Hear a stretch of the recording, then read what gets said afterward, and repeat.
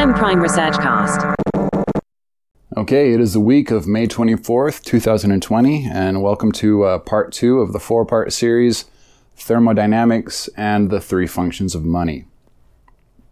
Okay, as always, we don't have ads, we don't have sponsors or spots or placements or anything like that. This is a fully self-funded project, so, obviously something like this, I don't want too much influence coming from or pushes from any sort of financially invested parties. So yeah, I'm keeping that entire arena of craziness at bay, not even dealing with it. Better for you guys, better for me, better for the project. Okay, t-shirts, hoodies, and stickers. The proofs are done. They're off to the printers, so they will be available soon. I will make sure and let everybody know. So they're cool.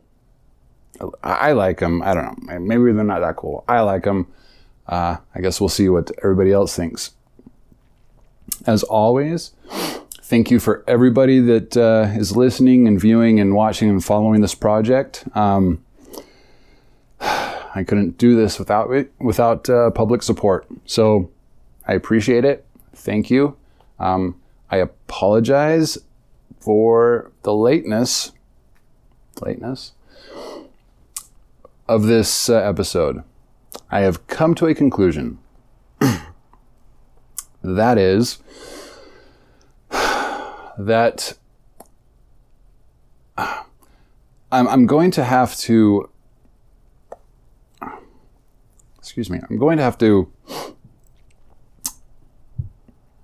lengthen the time between each episode because I am so incredibly busy that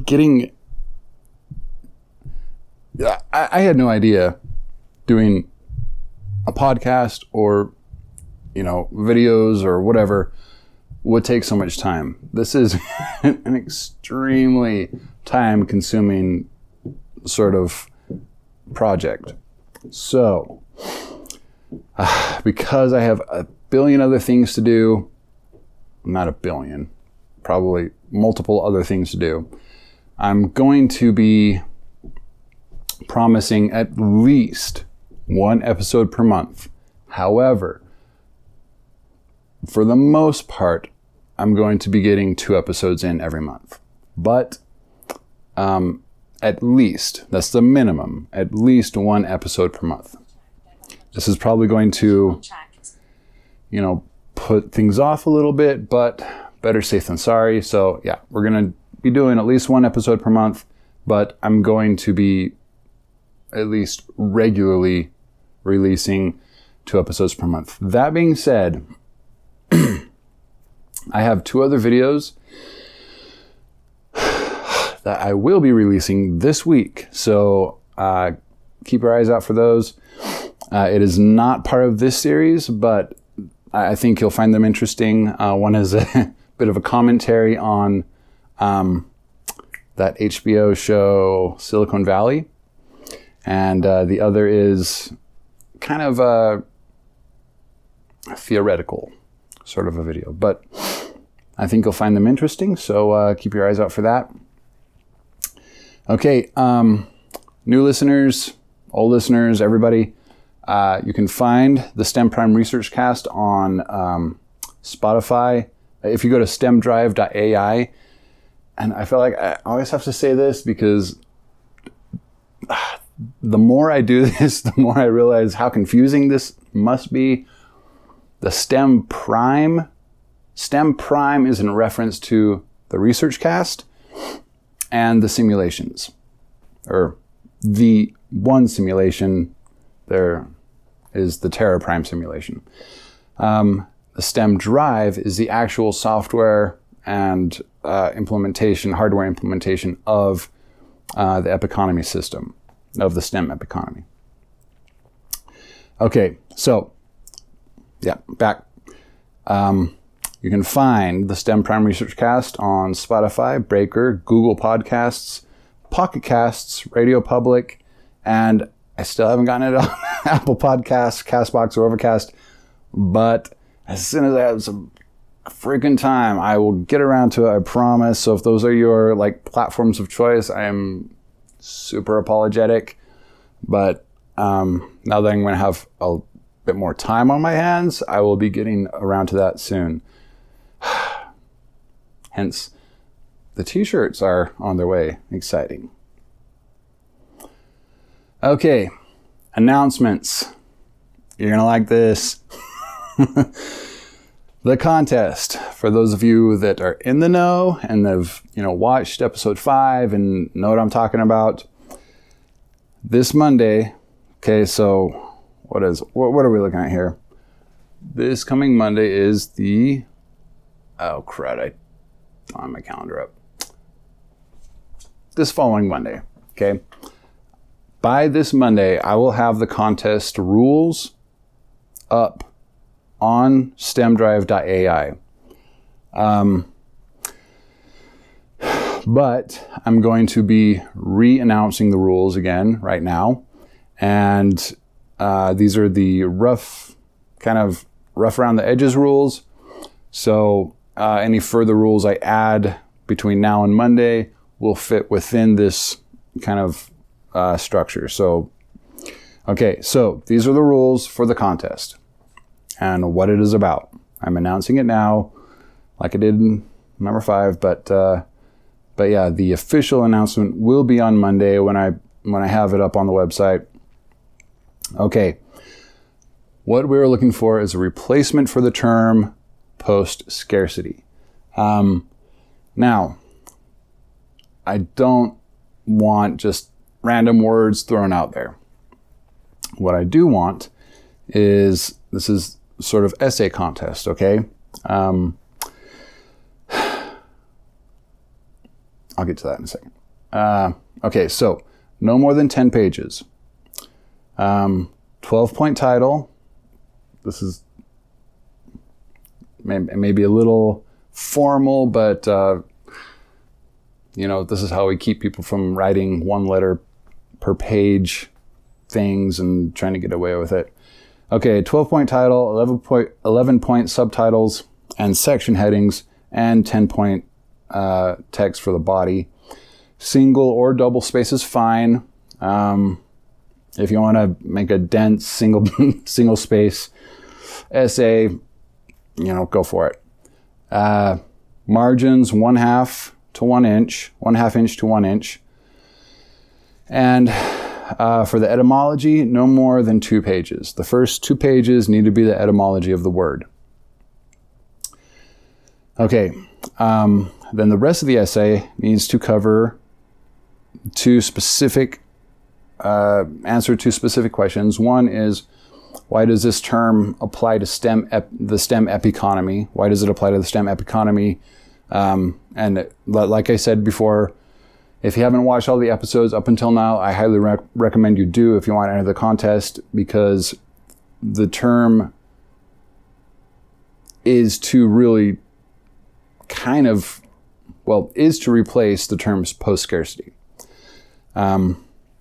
So I want it to be able to apply to the STEM epiconomy very well, as well as be a good replacement for the colloquially used post-scarcity. So not the lexical definition, which is actually pretty much impossible unless we master space and time and, energy matter conversion. But that nonsense aside, yes, a term that means post-scarcity in the way that we use it when we talk about it. Not that we just have anything at our beck and call at any time, whenever, and in any amount. That's just not realistic. So it needs to be a well-researched term. It needs to be put together, with your knowledge. If you have to look up some Latin prefixes and suffixes, refresh your Latin, or pull from, other languages that including English, however you come up with a term, and however you devise this new word, I want at least 2 pages, or no more than 2 pages on the etymology. Okay. Why, if you haven't watched episode 5, why do we want to replace post-scarcity? And there are multiple reasons for this, but the 2 biggest reasons are, as several people have already pointed out, post-scarcity, you know, when you're looking at the lexical definition, you're talking about really something that is impossible to achieve unless you're like some sort of god, right? To have, it's just not a sensible term. Because there will always be something that is scarce. There will always be a resource that you don't have enough of, or you know, that you don't have as much of as other things. You don't have an infinite supply. So that's bothered me. The other reason is, and this is my personal kind of beef with the word, when you say post-scarcity, you're talking about, you know, after scarcity. So you're talking about, I don't know, if we achieved post-scarcity in our lifetimes, we wouldn't want to call it post-scarcity. It's like saying, oh, this is after the war, or after, as I've said this before, after the shitty times, after the bad times, after the, you know, after the, that stuff. And that's just not, that doesn't resonate with me. I want something that can be said in a present tense, in a, this is what we've achieved, not this is our state now after we've dealt with all that shit, that kind of a thing. I don't like the way it's post scarcity, post bad stuff. So that is kind of the reason I've launched this. First place, as I've showed before, let me pull this up really quick. The person who wins first place will get this Bose SoundLink Revolve with a charger. I will wipe it down with alcohol before I send it, okay, since we're in the middle of a crazy pandemic. So, pretty dope speaker, charging base. That is first place, plus a t-shirt, some stickers and stuff. Second place, we'll get a t-shirt and a hoodie. I'm thinking maybe a jacket, possibly. So if it's not a hoodie, it's going to be a jacket. But if it's not the jacket, we're going to do the hoodie. And then with some stickers as well. And third place, we'll get a t-shirt and some stickers. So that is that. Okay. Okay, simulation update. I am combing through data sets and reading research on other people's kind of mathematical simulations of the economy and trying to get a good grasp on that. So I'm in a very dense sort of research phase for developing the simulations, and that's where you are with that.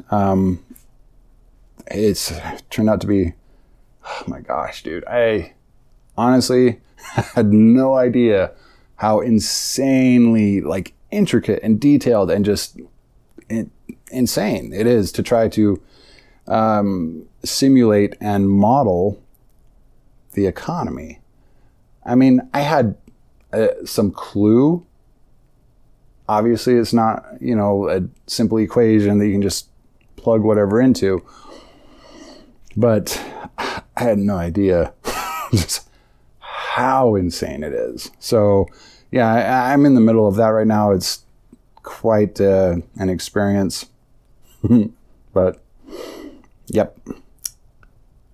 Okay, now before we get moving, I want to do a quick review of what we talked about last time, the 4 laws of thermodynamics and the 3 functions of money. And a quick summary of last episode. So, okay, so the first law of thermodynamics can be communicated with the equation delta U equals Q minus W. I'm not sure what U, Q, or W actually stand for, But what it means is the change of a system's internal energy is equal to the energetic input minus the energetic output. Okay, so what this means is that a system's energetic state is relative to the states of the systems surrounding it that it's interacting with. So that's kind of what that boils down to. The second law of thermodynamics is the law of entropy, and this is really basic law, but what this is telling us is that entropy always increases. And heat doesn't flow backwards. A system's randomness, I guess, or chaotic state is always increasing. The third law of thermodynamics tells us that as you approach 0 degrees Kelvin, you begin to lose more and more physical movements and vibrations, that sort of thing. So once you hit 0, theoretically, you should have no movement or vibration whatsoever. It should be just the core, whatever it is, that is the base component of matter. But you can't reach 0 degrees Kelvin. So, but that's kind of the idea. It's kind of calculus limit kind of thing. And the 0th law is more or less the transitive property of equality. So what the 0th law of thermodynamics states is that if A equals C and B equals C, then A is also equal to B. So this is talking about thermal equilibrium, and that's that. Okay, so let's move on. Okay, so last episode we talked about what exactly value is, and I presented the term harmonized state potential and what that means, or HSP if we don't want to, twist our tongues up in that one. But what this is basically telling us is that in order for us to be able to nail an actual quantitative value on any one thing that we consider to be valuable, we must precede that quantizing with our, kind of what we want it to be doing. So any one system could react or, act, I guess, in any one of many ways. And for us to pin a value on it, it should act in one or two separate ways. We don't want something, more often than not, for a system to produce what we desire, it needs to follow a very specific path. Occasionally there are systems that have one or two paths that it can take to, end up with a end product that we desire. But basically what we're doing is we're saying we can't wait for the product to be finished and then pin a value on it, or look at it, from like a kind of, I don't know, retrospectively look at it and say, oh, I want that to be this much. Instead, we've got to look at how systems work and say this is valuable to us because whatever, and then quantify what's happening in the system, and then we can have an actual quantifiable value that we can call a value, or the harmonized state potential. Now, in the first episode, I made the claim that the STEM economy invalidates the three functions of money for multiple reasons. But I also made the claim that the STEM drive handles all of the concerns, like the preceding concerns that really gave rise to kind of trying to thread out the three functions of money. The STEM drive handles those concerns more effectively and efficiently than money itself, basically. I also made the claim that STEM theory hits efficiency bedrock, meaning that you really can't find any more efficient way to handle said concerns other than what I have outlined for, like, as STEM theory. So this is sort of my attempt to kind of explain that's the whole point of this 4-part series. Before we go any further, though, I want to kind of dig something up and make a point really quickly. Okay. STEM Prime Research Cast is a research cast, right? The whole point is to try to find out if the AI STEM drive and the STEM economy could actually work, could be a viable replacement for what we currently call our economy. Granted, I originally had a human relations manager, but I lost him at the start of the COVID pandemic. So right now it's just me, which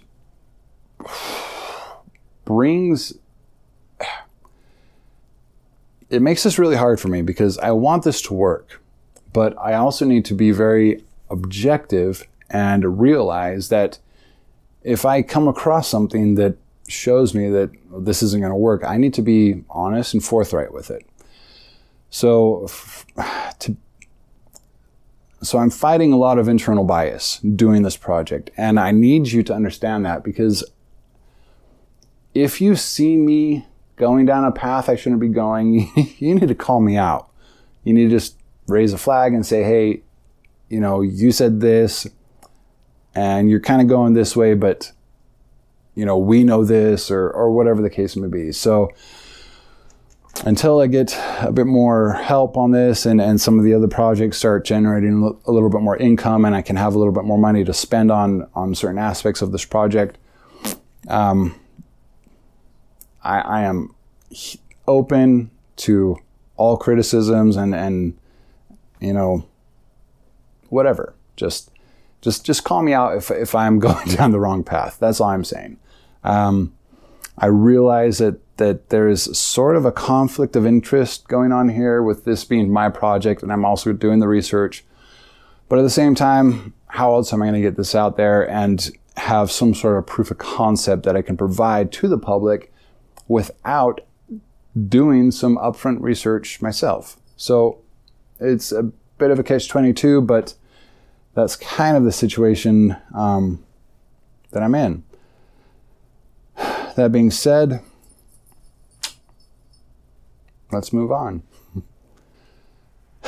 Now, I have been trying to educate myself as much as possible on as many of the fields that are relevant to this project. So, I've been taking several online courses, one of them being behavioral economics. It's a course by Professor Scott Hutel. I don't know if any of you know who that is, but it is from the Great Courses. I always forget. Is it the Greatest Courses? I think it's just the Great Courses. The Great Courses Plus website. So I've been taking notes, and I'm about halfway through with a course, and I want to highlight a couple of points that is, I don't know, coincidentally very, very relevant to this 4-part series. So Professor Hutel talks about a philosopher, 18th and 19th century philosopher named Jeremy Bentham, English philosopher. And he proposed that pain and pleasure are the two central motivators that really, can't remember the quote he used, that they are our masters or something like that. But his idea gave rise to theories that value is derived from pleasure. And I was, okay, that's kind of where I'm at. That's what I've kind of figured out through all this. But then he goes on to say that since then, there have been many ideas to add to what constitutes value. He continues to say that some say pleasure and benefits, like what the benefits are, add to what the value is. I had to think about this, but we'll come back to this in a second. Others still define value as adaptive fitness, or more or less, if it allows you to pass on your genes, then it has value, right? Okay. Well, Professor Hutel argues that pleasure and benefits are still not the only factors that come into play when we're talking about value. So we'll get into this in 1 second, but I'd like to counter some of his arguments really quickly, if I may. So far, his course has been super enlightening and interesting, but on this one particular topic, this is my counter, okay? This is my counter argument to this. If you recall, in the last episode, I stated that value is directly proportional to sentiment, not pleasure. I think there's a difference between pleasure and sentiment. And, well, obviously there's a difference between pleasure and sentiment. But I think with Jeremy Bentham's argument, with his, proclamation that pleasure and pain are kind of like the fundamental gods behind what we attribute value to, I think that sort of kind of took the mentality and the philosophy of what value is down that road and kind of left sentiment in the dust. Even though sentiment encompasses pleasure, it's not, solely restricted to what pleasure is. Sentiment can be any number of emotions and feelings and sensations. He also said that any one thing's benefit plays a part in its value. But let's dissect that really quickly, if you don't mind. Why do we seek things for their benefit? Like, what is the driving force that gets us to seek something for its benefit? And that can be reduced to the fact that it makes us feel a certain way. If I know I eat that salad, if I'm not in the mood for salads, but I know salads are good for me, if I want an ice cream instead, but I dig into that salad anyway and eat it, it's still going to make me feel good because I know I'm doing something that's good for me. I know I'm doing something that's beneficial for me. And that still induces a feeling of, like, I did something that's good for me. A feeling of, I don't know, that it has been fulfilled. I've done something that's good for me. It's I wouldn't call it pleasure exactly, but I have done something that's good for me and it makes me feel good, right? It makes me feel fulfilled in that kind of respect of that dimension of what health value is, I guess. So even when we're talking about if something has benefit, it still can be reduced to sentiment. So I'm really still sketchy on accepting the idea that pleasure and benefit are two things when they can in fact both be collapsed into sentiment. So I would argue that there is nothing that exists, and if I'm wrong, if you can think of an example, by all means email me and let me know. But I'm I would argue that there is nothing that exists that has benefit to us that doesn't also induce some feeling, that some sensation that is the core of what gives it value. I don't think there is anything. I think anything that has any sort of benefit for any possible thing that we could do psychologically can be reduced to sentiment. I'm not 100% on this. I'm only about halfway through the course, but yeah, I don't think anything like that exists. I don't think there's any such thing, because if we know something is beneficial, it's a function of our cognition. It's our ability to plug that into what we need for completion or the proper functioning or whatever the case is, whatever that benefit is applied to. Simply knowing that induces a feeling of gratification, some sort of feeling of completeness or completion or whatever the case may be. It's reducible to sentiment. So yeah, I mean, I could be wrong, but I'm having a hard time with that one. Even in extreme cases.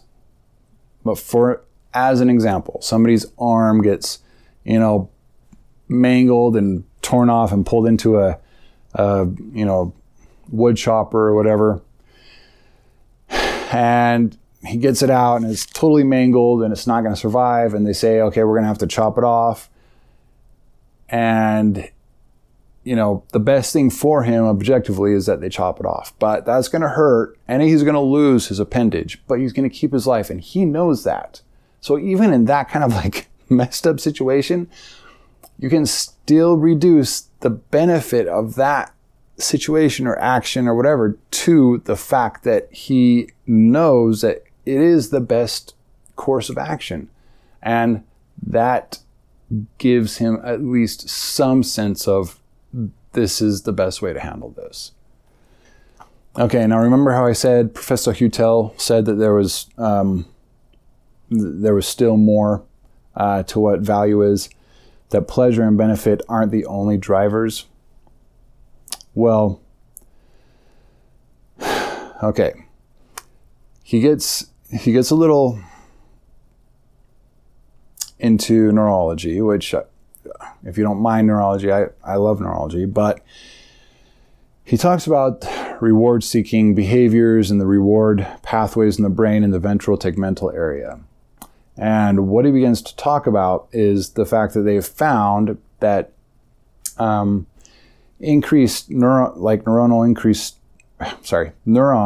in that area increase their firing rates, not when reward is delivered, but as an expectation of what reward they're going to receive. So he calls it the reward prediction error, meaning that you can expect a reward and feel that sensation for waiting for that reward, and then it doesn't happen, and the prediction is off, and then the firing rate drops and decreases and makes you feel crappy. But man, again, like, I get it. I see the correlation between what value, between the perception of what some value is. I'm gonna have to think about this, but I'm just letting you know this is the research I've been doing since then till now, and I'm undecided, I guess, on this one, because I understand what he's saying, and I get that he's saying that reward, that those feelings are from reward expectations. What we predict is going to happen, not from the reward itself. Which brings up a good point. But also, I think it's missing quite a bit as well. Like the mangled arm guy, right? He knows he's losing his arm, but he also knows it is the best thing that they can do. I can guarantee you his reward pathways aren't jacking up in firing rate because they just chopped his arm off because that's the best possible course. There's no effing way. But he knows that is the best option that he has.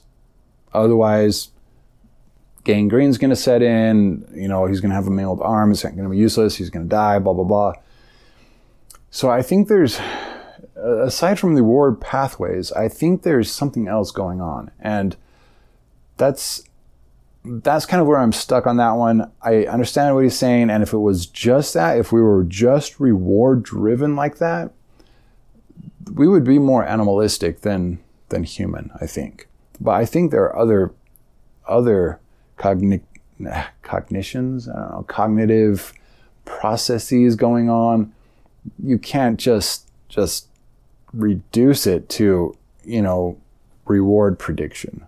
Like there's so much more, and it's so much more nuanced than just reward and feeling great. It's so much more than that.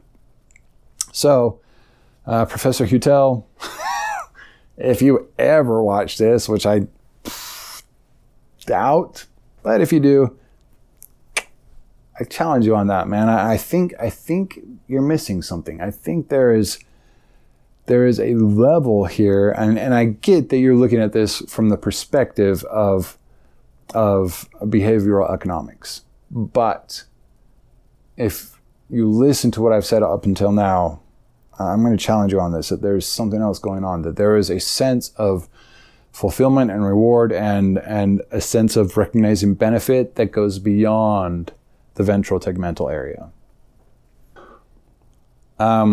Now, as a comment on what the professor has said, I want to suggest that we might be confusing the direct, what am I trying to say here? The direct sentimental, sensations with value modifiers.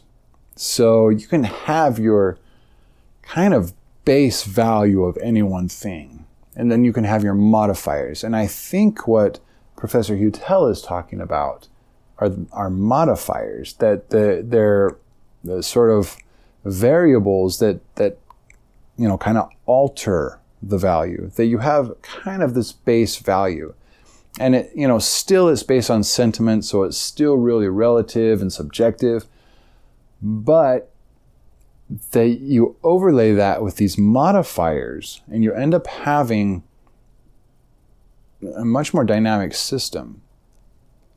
Again, I'm not a neurologist. I'm just thinking through, what he's presented so far in his lecture. I'm not done with it yet either. So I may come across, something in one of the next 12 lectures or whatever that kind of helps remedy all this and answer a few questions for me. But I'm just relaying to you, what I've kind of come across, what my immediate intuition is. But we'll see. Again, I'm trying to be super open with this because this is a huge project. I'm putting my life on my line, so I don't want to get anything wrong. And since I'm doing this solo right now, I need to be really careful with my own biases. Okay, Professor Hutel then goes on to describe prospect theory, which is, again, I think this is a modifier, because man, I don't know. I need to talk to some PhDs because I'm starting to get a little blurry here, but it seems like these would be modifiers because you have prospect theory and you have your two subgenres of prospect theory, right? You have reference dependence and probability weighting or weighing. They say it weighting, but that's so weird to me. I should just call it weighing. Both of which have helped me see things just actually quite a bit more clearly, and has really explained a lot of human behavior to me. But still, I don't think these are base valuation, like the basic valuation identifier. I think both of these are modifiers. Anyway, both of these ideas are super fascinating. I highly recommend taking a behavioral economics course if you find a good one or have time. The Hutel's lecture series on the Great Courses Plus is really, really fascinating. Yeah, so I think a lot of the stuff that Professor Hutel has been talking about, like we talked about in the previous episode, right? You have these modifiers. Okay. You have sort of this instantiating system sentiment, right? That kind of like initiates the entire thing. That there is a value to any one system or the product of any one system, and so it's the instantiating sentiment that kind of kickstarts that whole thing. Instead of what we're currently doing, right, which is like this sort of retrospective, sentiment-driven valuation that we do, and it's really an estimate. I mean, it's not even an estimate. It's just this kind of thing. It has no basis to it. That's why I suggest that we do the valuation, the sentimental valuation, the instantiation first, be preceding the system, and then we can calculate the quantities and quantify different parts of the system. It's the best way to actually get a quantifiable value for any one system's value. But yeah, what he's talking about are modifiers. They've got to be. I mean, I'm going to have to think more about this, but I'm almost sure that everything that he's described are modifiers. Crap, I might be wrong. I'm going to have to really finish this course, and I've got to talk to some people about this. I'll get back to everybody about it. But, okay. Medium of exchange. Let's get on to the meat of the episode. Okay, if you remember what medium of exchange is basically the idea that you have one thing that has, can be, have multi-vector valuation. So you can trade it in for a pack of cards or some cigarettes or a car or house, whatever. We've designed money to be able to be a medium of exchange. So one central sort of, omnidirectional, infinite vector valuation system that you can just trade for just about anything. That's the entire idea behind it, right? Okay, so that is what medium of exchange is. Now, before we get going, I want to make a quick and crucial point. Medium of exchange, and store of value both share several issues that come back to kind of the core problem when looking at it from a thermodynamics perspective. So just so you're aware, I'm okay. I'm going to kind of barely touch on a couple of things that have to do with store of value today. And when I get to store of value, I'm going to talk about things that I didn't talk about today, but that touch on the medium of exchange, just so you're aware that that is the situation. The things I talk about today that touch on store of value are really mostly have to do with medium of exchange and vice versa, just so you know, but there's actually quite a bit of crossover. But because I need to make the episodes separate and, so I tried to kind of separate it as much as possible without losing any sort of, substance to the argument or what I'm talking about. Okay, now theoretically, money is a universal platform for exchange. That's the whole, not the whole point, but that is one of the three main points of money, right? Duh. Okay, now from the perspective of the laws of thermodynamics, medium of exchange gets us into a bit of trouble. And let me explain this because you guys, I had a really hard time. One of the reasons this took so long to get this out was because I had a really hard time trying to find a way to explain this. I could see it in my mind. I knew what I was saying in my mind, but there really wasn't any real world comparison or metaphor that I could really pin it on. So I've got to say this was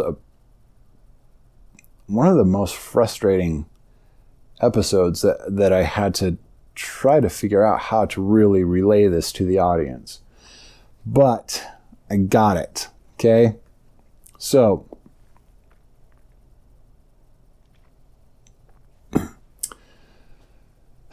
the medium of exchange gets us into this kind of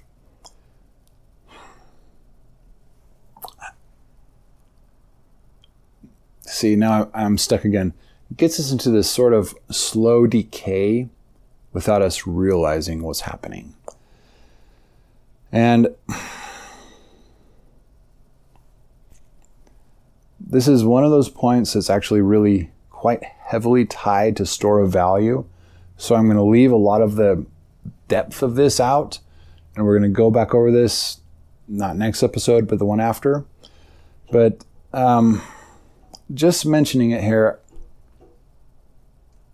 we're going to dive into this later, but yeah, just so you know, that kind of we'll touch on this in the fourth episode, but just so you know, it gets us into some trouble here, thermodynamically, big time, okay? So we're going to dive into this a lot deeper in the store of value episode, but the largest problem with the medium of exchange is that there is no exchange in nature. And you can say, okay, so what? That, why does that make it a problem? Well, we're getting there. I just put words in your mouth, but follow me. We're going to get to this in a second. There is no exchange in nature. Everything is a flow. Energy, second law of thermodynamics, right? Entropy always increases. Energy comes from a high or a low entropy system, and as entropy increases, as it releases energy and distributes it, and other systems receive that energy. And as energy flows through the system, entropy is increased through that system until it is excreted in whatever many forms that energy can be excreted. From the Earth, it's going to be electromagnetic radiation. But the problem, the basis of the problem with the medium of exchange is that in the universe, in nature, there is no exchange. Energy, so much energy and so much energy isn't, they don't trade hands. They don't say, here, I'll give you this much energy for that much matter. That kind of stuff doesn't happen. You're always going to have an increase in entropy, and you never have any kind of exchange like that happening. So why is that a problem? Well, in nature, there's just this flow, right? There's this thermodynamic flow of entropy, increasing and the energy flowing, and there's never any form of tangential exchange. It's just not something that happens in nature. Okay, so, like I said before, why is this a problem? Okay, I've had, as I said earlier, a bit of a time coming up with a good metaphor for this. And I decided the best way to really explain this is with Zeno's paradox. God, I hope this isn't hard to follow. If this is too hard to follow, let me know. I'll try to find a better way to explain this. But this is the only way I've been able to come up with to really explain why medium of exchange hurts us as an idea for what money is. Okay. Now, we're going to sort of jump into kind of this logical, meta-mathematical landscape, which when I go back and write the paper, this is going to be really, really difficult for me to prove this, because it's just kind of this intuitive logic so far. I mean, there's logic to it, and you'll see what I'm talking about, but to really pin it down with numbers is going to be difficult. So, for now, we're going to lean on meta-mathematics, kind of the meta-mathematical intuition of logic really is kind of where we're going with this. Now, if you're not familiar with Zeno's paradox, I highly recommend you look it up, watch some videos, read some articles, get a good handle on what it's talking about. There's multiple aspects to it, and there's different ways you can kind of attack this. Hopefully, I'll be able to persuade you that merely having a medium of exchange is kind of flies in the face of really everything. Okay, so Zeno's paradox. And it's not just Zeno's paradox, it's other similar problems. You'll see what I'm talking about in just a second here. Zeno's paradox was designed previous to calculus. Not designed, it was thought of previous to really kind of the oncome of calculus. And so Zeno's paradox and several other kind of thought experiments and philosophical sort of issues of this type were kind of this unscalable, undefeatable just paradox that really didn't make any sense, and nobody really understood why it was there or how to really kind of make sense of it in any way that would have any merit or have any usefulness to us. Okay, now, as I've mentioned multiple times now, the universe's fundamental method for distribution is the thermodynamic flow of energy. And, in that flow, in that river of energy, you have the increase of entropy just kind of almost like it's wake, I guess. I don't know. Maybe they just kind of perpetuate together, I guess. But you never have exchange anywhere. Ever.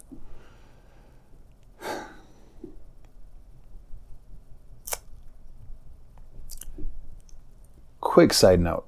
If it appears to you that exchange actually exists somewhere out there in some form, I would encourage you to review whatever that is that you think that is actually, some sort of exchange happening. And I can guarantee you that after sufficient analysis of whatever system you're thinking of, you will realize that it is not exchange, that it is actually, just, it might look like exchange happening, but it is not. It is the flow of the entropic flow and the flow of energy and just how the universe is working. There's no exchange happening. I promise you. I guarantee it. There's no exchange happening anywhere. Ooh. Maybe Hawking radiation. But no, that's still an increase in entropy. Yeah, no, there's no exchange. I can guarantee it. Last second thought pops into my mind. Yeah, great. Thanks, Stephen. Okay, now by using a system, a medium of exchange, we are incurring two major issues. First, we're divorcing ourselves from, mentally divorcing ourselves from the thermodynamic flow of energy and the increase of entropy in the universe. And this is,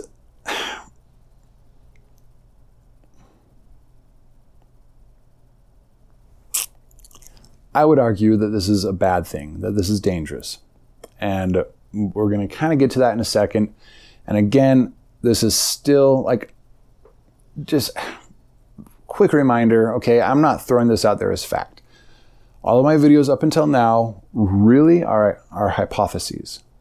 And I am going to have to go back through and write papers and figure out every little thing on my way. And if I hit a brick wall, if I've screwed up, I'm gonna have to redo a video, or I'm gonna have to, proclaim it, or I'm just gonna have to drop if it's a big enough screw up, I'm gonna have to drop the entire project. But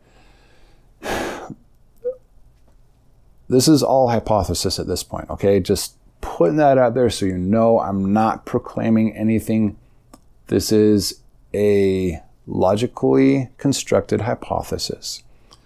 So the actual work to prove it and the papers that I have to write come later. And that's the hard part, okay? But this is where we're going right now, okay?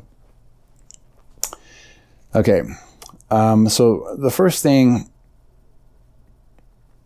is, right, okay, we're divorcing ourselves mentally from the flow, from the actual flow. And the best way to describe this is with an iceberg, I guess, okay?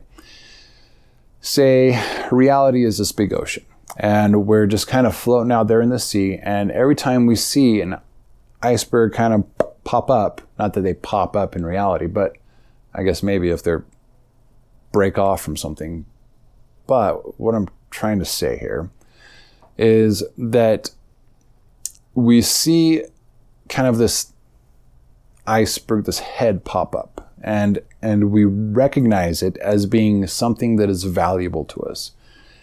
It's like if there's this entire ocean of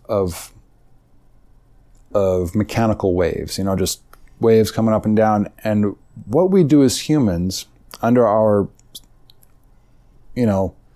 currency-based economy is we go out and seek the crests that we consider to be of value, and we are ignoring everything else. So we're just kind of looking for the tops of these things, like the apple. My favorite example, right? You have the apple, the blossom, it starts to bud, it turns into a little hard ball, it grows and gets bigger and bigger and becomes an apple, okay? That temporally, that rise to becoming an apple, all right, that's kind of the wave I'm talking about. Then when it crests, it's the apple. And then when it starts to decay, that's coming back down. We want to catch things as they're peaking at their crest, right? That's what we do. That's kind of how we've trained ourselves to see reality. We look for the peaks of what we consider to be of value, and we go in for the harvest, okay? Now, the second issue is, and this is kind of come back to Zeno's paradox, is that once we see something of value and we see a peak appear, we go in and we harvest a snapshot. I'm sorry, I've been trying so hard to try to put this into words. We go in and we harvest a snapshot, okay? So we have this super dynamic, crazy universe that is just roiling with, waves of all sorts, I guess really actually waves of all sorts, but in this context, right, we're talking about like value waves, I guess is what we could kind of call this. And so we're looking for things that are peaking, right? And then we just go in for the harvest. And when we go in for the harvest, we take a snapshot. It's like we're taking a thin little slice of that wave just and pulling it out. The second we make an exchange, that's what we're doing. We're just taking a snapshot of this one little thin slice of that wave, and that's the value. And then we make the exchange, and then that's it. Then we're done with that wave, and we don't look at it again. We don't think about it again. We have our dollar bill. We're good. Okay? That's a problem. We have so completely divorced ourselves from the just immensity of the ocean of interplay that is happening before us, that we're losing a lot of what is happening. And okay, let me explain this. Oh my God, this is why this was so hard for me to get this episode going, because I was having such a hard time, like, coming up with this. Okay. So we're literally taking kind of this like momentary snapshot of just what it is in that moment. And then that's the value. And then that's what we're selling it for. And that's what we hold at that value. Okay. Until, a week goes by and the apples start going bad. And then we, put them on sale for half off or whatever. Okay. Problem. Now, when we get to store value, I'm going to argue that this leads to waste, and it does. But for now, I'm going to argue that by fishing these peaks and harvesting kind of these snapshot slices, we're missing out on an insane amount of beneficial information in the system, in the natural system. Okay, psychologically, we see money as the center of value. Like, we have been born and raised and we've grown up to see money as sort of like the central housing kind of symbol of what value is. Now,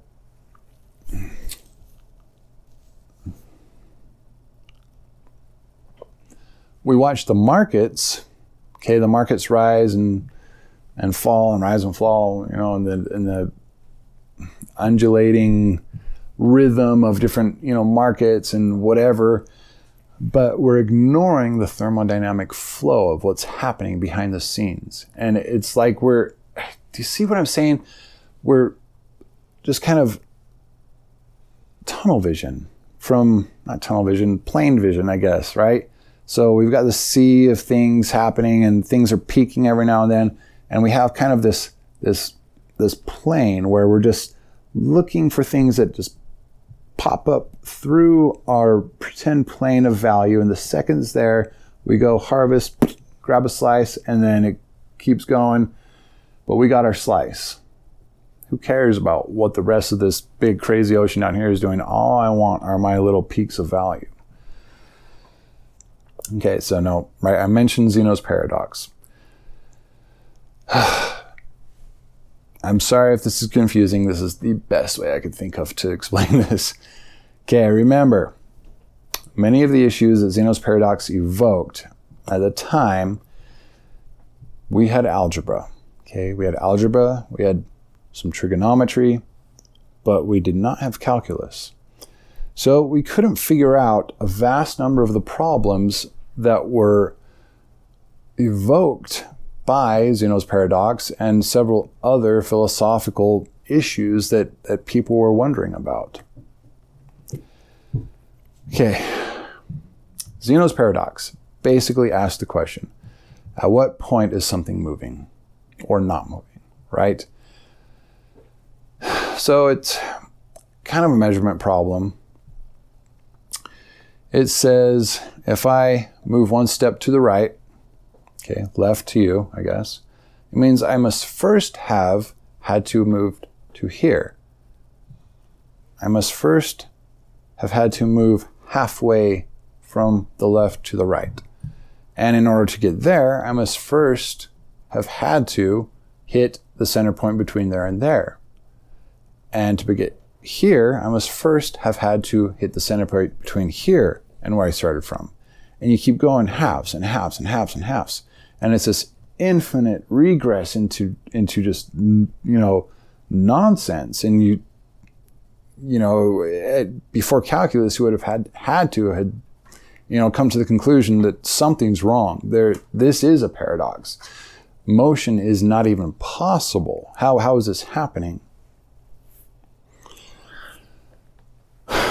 But,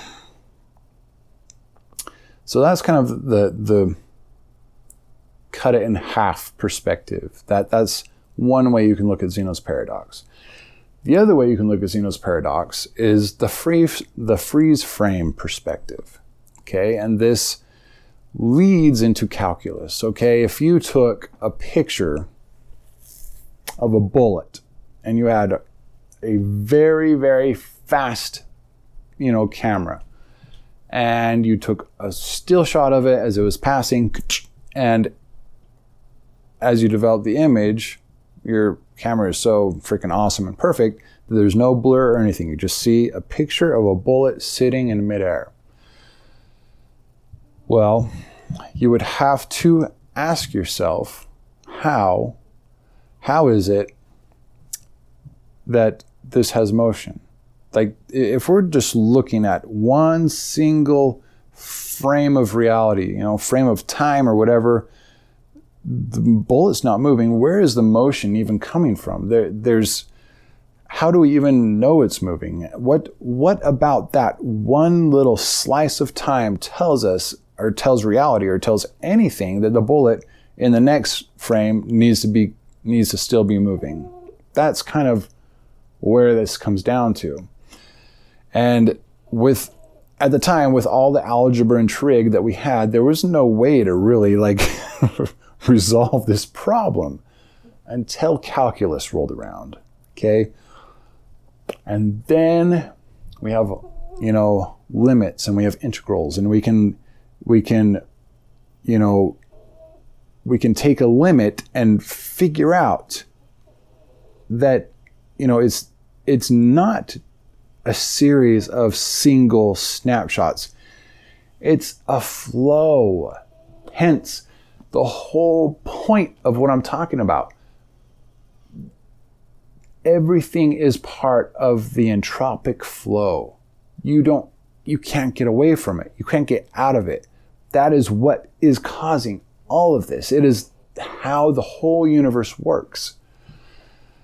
So, what I'm trying to say here is that using money in that snapshotty way that we've been using it for thousands of years now is the wrong way to even look at anything.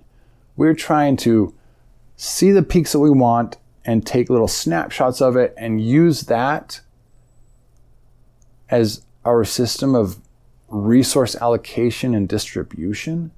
That's ridiculous.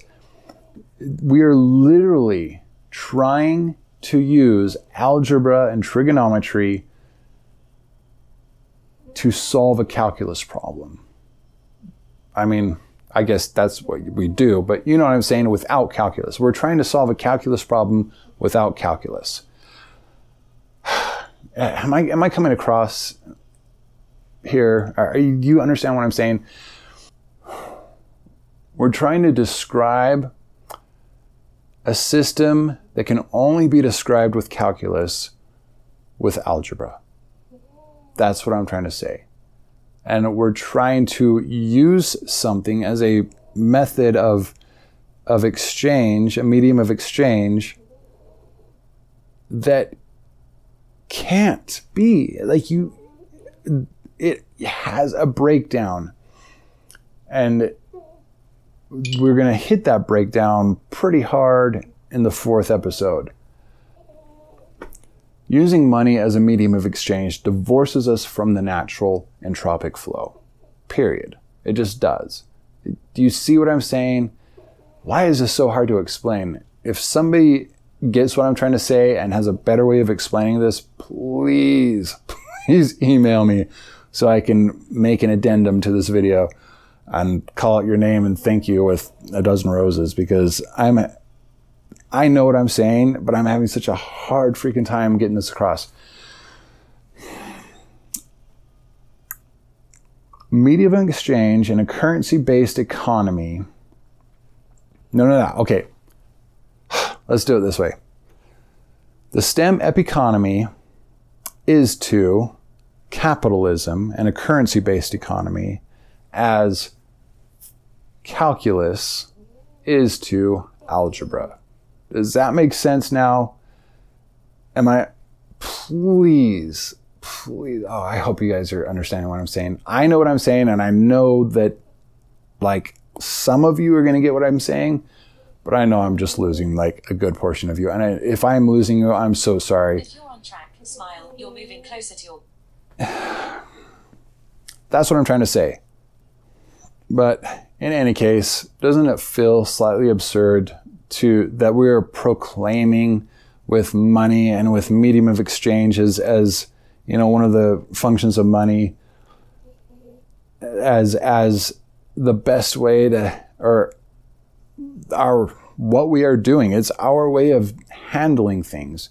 And doing that, using money and using money as specifically as the 3 functions of money, medium of exchange, store of value, and unit of account. It's like saying that we know better than to adhere to the laws of physics. This is going to catch up with us. It's already catching up with us.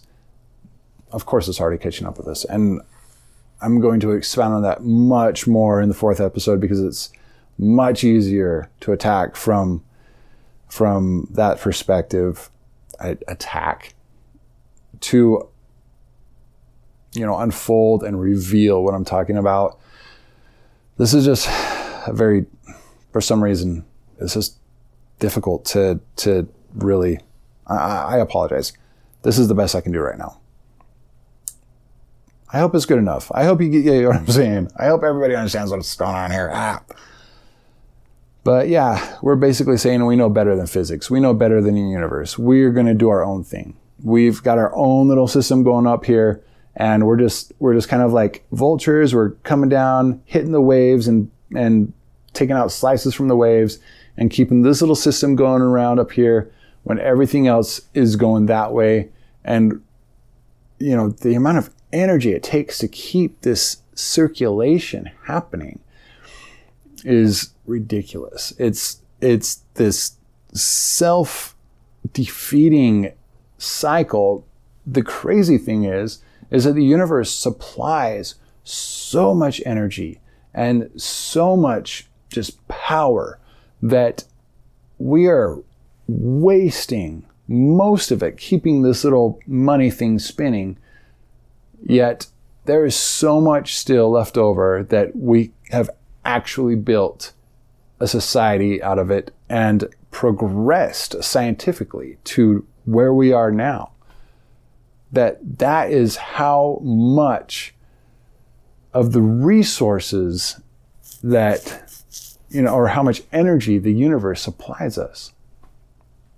It's just crazy to me. We're wasting so much of it, though, just keeping the system in service.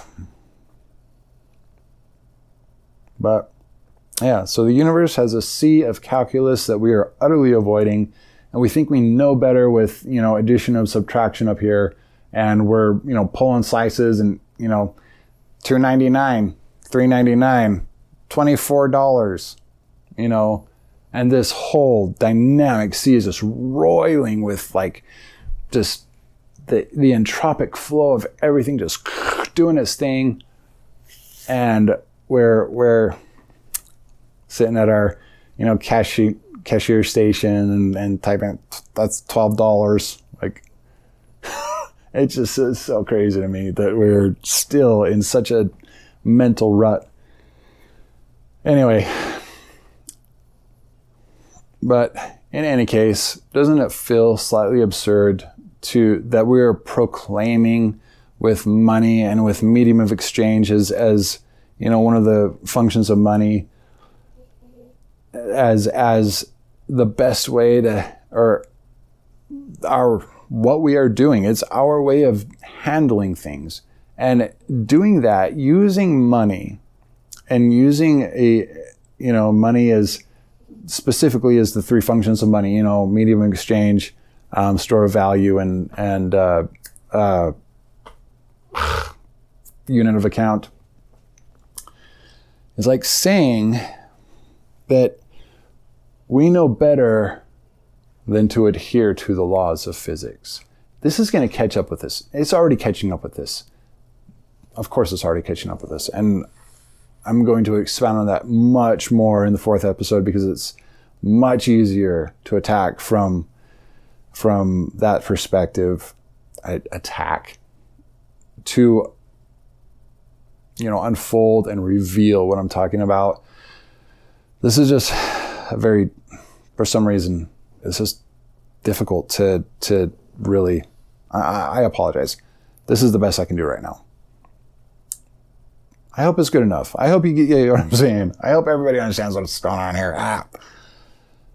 But yeah, we're basically saying we know better than physics. We know better than the universe. We're going to do our own thing. We've got our own little system going up here, and we're just kind of like vultures. We're coming down, hitting the waves and taking out slices from the waves and keeping this little system going around up here when everything else is going that way. And the amount of energy it takes to keep this circulation happening is ridiculous. It's this self-defeating cycle. The crazy thing is that the universe supplies so much energy and so much just power that we are wasting most of it keeping this little money thing spinning. Yet there is so much still left over that we have actually built a society out of it and progressed scientifically to where we are now. That is how much of the resources that, or how much energy the universe supplies us. It's just crazy to me. We're wasting so much of it, though, just keeping the system in service. But yeah, so the universe has a sea of calculus that we are utterly avoiding, and we think we know better with addition and subtraction up here, and we're pulling slices and $2.99, $3.99, $24, and this whole dynamic sea is just roiling with like just the entropic flow of everything just doing its thing. And we're sitting at our cashier station and typing, that's $12. Like, it just is so crazy to me that we're still in such a mental rut. Anyway, I am so sorry if you have watched this and you still have no idea what I'm talking about. That's the best I can do right now. I will try to come up with a better way. And if anybody has a better way to really explain this, seriously email me, because I have just been pulling my hair out over this episode, having the hardest time breaking this down and like turn it into something that I can delivered to the public. But the other two functions of money are much easier. So that's something to look forward to. All right, so that's it for today. If I've confused you, please email me, and you can even call me, and I will spend an hour with each person. No, maybe I can't spend an hour, but I will try to explain it to you if you have not understood anything I said. I hope you do, though. I hope I've made this clear enough. If not, listen again and then call me. I don't know what to tell you, man. I've tried to... I don't know what to tell you. I've really tried my best with this one. Thank you for listening. The next two functions of money are going to be much easier to understand. You have my word. Yeah. Thank you for supporting STEM Prime ResearchCast and the AI STEM Drive effort. And please like, share, and subscribe if you're ready for a better world. Bettier world. If you're ready for a better world, let's just do this and see if this is possible. If this is possible, we need to switch our vector of attack. We need to switch directions and just rethink how we see distribution and the allocation of resources. It's just, if my hypothesis is correct, we need to revamp everything like we do, or we're going to be stuck in this rut. Post-scarcity is not possible in a currency-driven economy. I'm so almost certain of this, and I will... Okay, that is opinion, yes, but I'm almost certain of it, and I will get to a point where I will break this down and do a whole thing with it and see if I can figure it out, but I'm pretty sure post-scarcity is not possible under a currency-driven economy, an exchange-driven. Please like the video. The success of this effort is totally dependent on you guys, so please continue to share with your friends, relatives, co-workers, whatever. Try to get people excited about it. I'm excited about it. I'm working so freaking hard on this, you guys. I am so exhausted. I need to take a break soon and just catch up with everything. My idea of a vacation at this point is just catching up on all my work. That's my idea of a vacation right now. Again, any questions, comments, critiques, criticisms, whatever, you can email me at researchcast@stemdrive.ai. Don't forget about the contest if you want to enter it. Go back and review the episodes if you need to. Turn them on double speed if you are like me, and you can. Apparently, not everybody can understand videos at double speed. I was not aware of this, but yeah, go back, review the episodes, come up with your arguments. Formulate your word, put it together, try to come up with something you really like, something that you think really fits the AI STEM drive and the STEM economy and this whole system, and something that you think could replace the actual term post-scarcity in all of our modern science fiction and economic, research, all that kind of stuff.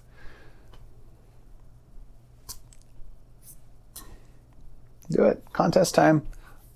So this coming Monday, all of the actual detailed rules will be up on stemdrive.ai. Don't forget, that,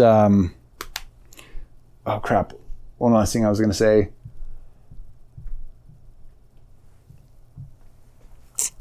I totally forgot, like mid-sentence. Yeah. Oh well. Don't forget to have a good time. Don't forget to be safe out there.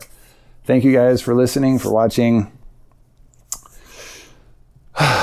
And we will see you in no less than 2 more weeks,